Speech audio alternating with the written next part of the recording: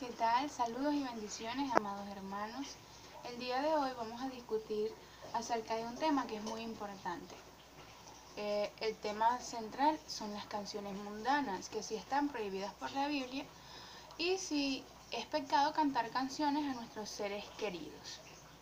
Este es un tema de bastante discusión y que en la vida cristiana posiblemente muchos de nosotros nos hayamos hecho esta pregunta.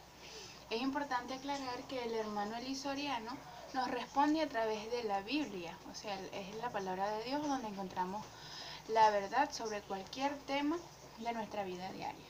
Ok, el hermano Elí nos explica sobre la vida del rey Salomón.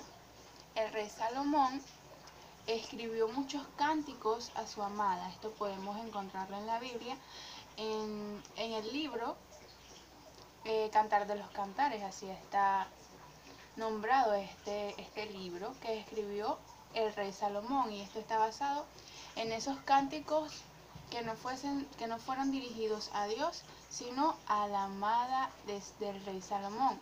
Esto quiere decir que sí está permitido. Lo que es importante que nosotros notemos es a quién va dirigida esa canción. Debo pues mencionar también que debemos identificar bien cuáles son las canciones. Si esas canciones contienen un mensaje erróneo, un mensaje ofensivo, un mensaje vulgar, está claro que no debemos cantarlas, que no debemos oírlas, porque estaríamos contaminándonos a nosotros mismos. Pero si estas canciones, que son las que nosotros le cantamos a nuestro ser querido, pues sí puede estar permitido en nuestro vivir. Así, al igual que Salomón pues cantó estas canciones a su amada, nosotros podemos hacerlo con la persona que nosotros amamos. Eso sí está permitido, o sea, debemos ser conscientes en qué es lo que estamos cantando y a quién está dirigido la canción. Saludos y bendiciones.